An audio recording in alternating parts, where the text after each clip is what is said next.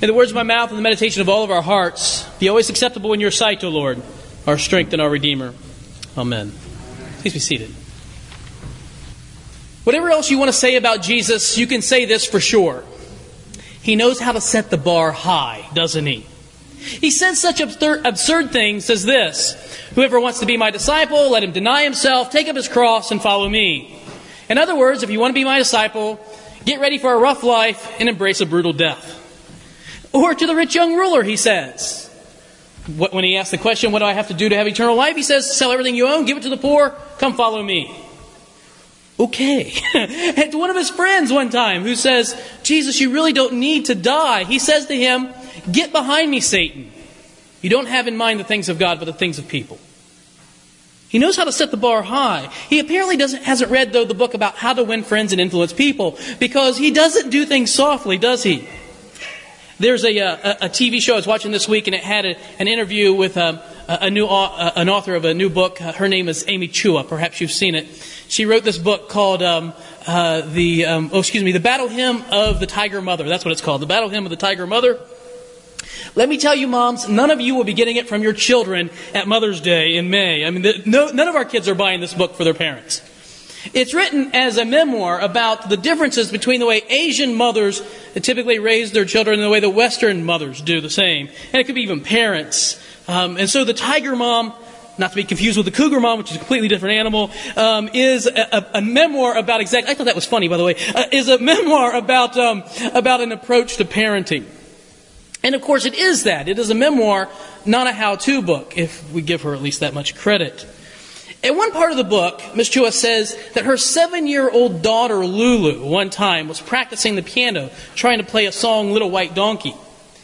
And she said, because she was doing so poorly, I made her skip supper and sit there for hours on end without giving her breaks for either the bathroom or to get a drink of water until she learned to play this song correctly.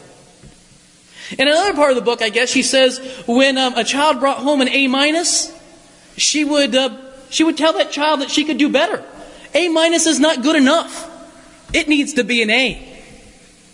I don't know about you, but if my kid brings home an A-, I kiss him right on the lips, I'm thrilled.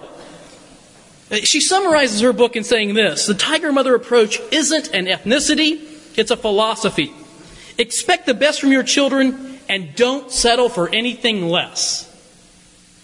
I'll tell you what, I'm glad I'm not her kid, right? I don't want to be, what about you? You don't want that, right? You don't want to be part of that. I mean, isn't it good to be a pianist, to know how to play? I mean, do you have to be a concert pianist? Isn't it good enough to play the cello? Do you have to be a concert cellist? You have to be an amazing professional at everything? What about the average Joes? I mean, what about the guy who sits in the bleachers and eats peanuts, drinks Miller Lite, and makes fun of the players on the field? Isn't there some place for him? I want to be that guy. How good is good enough? And I guess it depends on what you mean by good enough. Consider the phrase, perhaps you've even said this, 99.9% of the time. I mean, 99.9% of the time, that's pretty good. If a kid gets a 99.9% on the SAT or the ACT, or her GPA is at 99.9%, I mean, we're talking valedictorian, we're talking top of the class, everything. When is that not good enough, though? Well, if hospitals had a 99.9% success rate, they would give 12 newborns to the wrong parents every day. That's too many. If footwear companies had a 99.9% accuracy rate, they would ship out 114,000 pair of shoes with the wrong sizes. 1 9, 1 and 8. The U.S. Postal Service would mishandle 18,000 pieces of mail every hour. The IRS would lose 2 million documents this year. And by bad luck, it wouldn't be mine, although I would hope. Publishers would publish 2.5 million books, with the wrong covers. Webster's Dictionary would have 315 misspelled words in it. There are times when 99.9% is not good enough. And you know where I'm going with this, don't you? You know where I'm going. It's not good enough to be a good Christian, so says the Lord Jesus. And he begins this Sermon on the Mount by confronting us very much in a very frontal way with this issue of what is good enough. Now, a lot of people look at the Sermon on the Mount. This is which way we began right here this morning in the gospel lesson. They look at the Sermon on the Mount and they say, listen, what Jesus is offering to us is an ideal. It's a goal to live up to that nobody can achieve. He offered the kingdom, we rejected it, and so here it is, just an ideal. Others say, no, it's really just a retelling of the Old Testament law. But it goes clear through the law, doesn't it, to the point of motive. And so it's not that either. Some would say, well, this is a Jewish pietistic way of life. In order to fully apply this sort of sermon to your life, you'd have to be a Jew living in the first century. But I don't think that'll wash either. What a friend of mine in Kentucky would say, that dog don't hunt. I don't think that's right either. And so I push back against all of those interpretations, and I would say this, the Sermon on the Mount, I believe, Jesus offers for all Christians at all times. He means this to apply to all of us. The same one who said, come follow me, give up all your rights, and embrace a painful death, is the same one who said, blessed are the pure in heart. Now listen to the Beatitudes that he gives. Here are a list of the blessed bees, right? The poor in spirit, the mourners, the meek, those who hunger and thirst for righteousness. Blessed are the merciful, the pure in heart, the peacemakers, the persecuted, and the reviled. What I think Jesus wants you to know, and what I think Matthew does carefully in this text, is he contrasts them later with 7 woes. The blesseds, the Beatitudes, the blessed way of life is contrasted with the Pharisaical way of life. And listen to me, the scribes and the Pharisees were not bad people. They were not immoral people. They were people who were conscientious, who tried very hard to live a righteous life. And yet Jesus had quite a bit against them. In Matthew 23, he picks up on those 7 woes. Woe to you, scribes and Pharisees, you hypocrites! You shut the kingdom of heaven against people in their face. Contrast that with blessed are the poor in spirit. Matthew 23, woe to you, scribes and Pharisees, you travel across land and sea to make a single proselyte. And when he becomes a proselyte, you make him twice as much a child of hell. Contrast that with blessed are those who mourn. Woe to you, you blind guides, who say that anyone swears by the temple, it's nothing. Blessed are the meek. Woe to you, scribes and Pharisees, you hypocrites. You tithe mint and dill and cumin. You have these spices in your drawer, don't you? I see them. I only make one thing, and it's like spaghetti. So I use oregano and basil and rosemary. And then I go through and I see all these spices. I'm like, what is this stuff for? I mean, I know that it's probably used for something, but I have no idea. So I pull out the Italian spices. But here, little bottle of cumin, it's just tiny. And dill, little dinky bottle. I think we've had the same dill bottle for a long time. I'm not sure, but I think it looks the same. Take 1/10 of that out, Jesus says. You know, they like to give 1/10 of that. But the things that really matter, justice and mercy and faithfulness, they don't exist. Contrast that attitude with blessed are those who hunger and thirst for righteousness. It's an amazing difference. Well, blessed are the merciful and the pure in heart and the peacemakers against those who want to appear outwardly righteous and those who adorn tombs of the martyrs, but themselves are just a part of it. The Beatitudes are not an option. This is not an option for a way to live. This isn't an ideal for us to live up to. This is the expectation. This is the expectation that Christ has for all of us. And so how do you summarize the Beatitudes? What would you say about them if you looked at them? First of all, that they embrace an attitude of humility. Christ expects that all of us embrace an attitude of humility. And secondly, that we have a passion for God. Not that we like God. Not that we're okay with God. Not that we're even, Sunday's a wonderful day. Isn't it great that we can get up and go to church? Not that. But an inward passion for God and a determination to embrace even attacks against us in order to preserve that.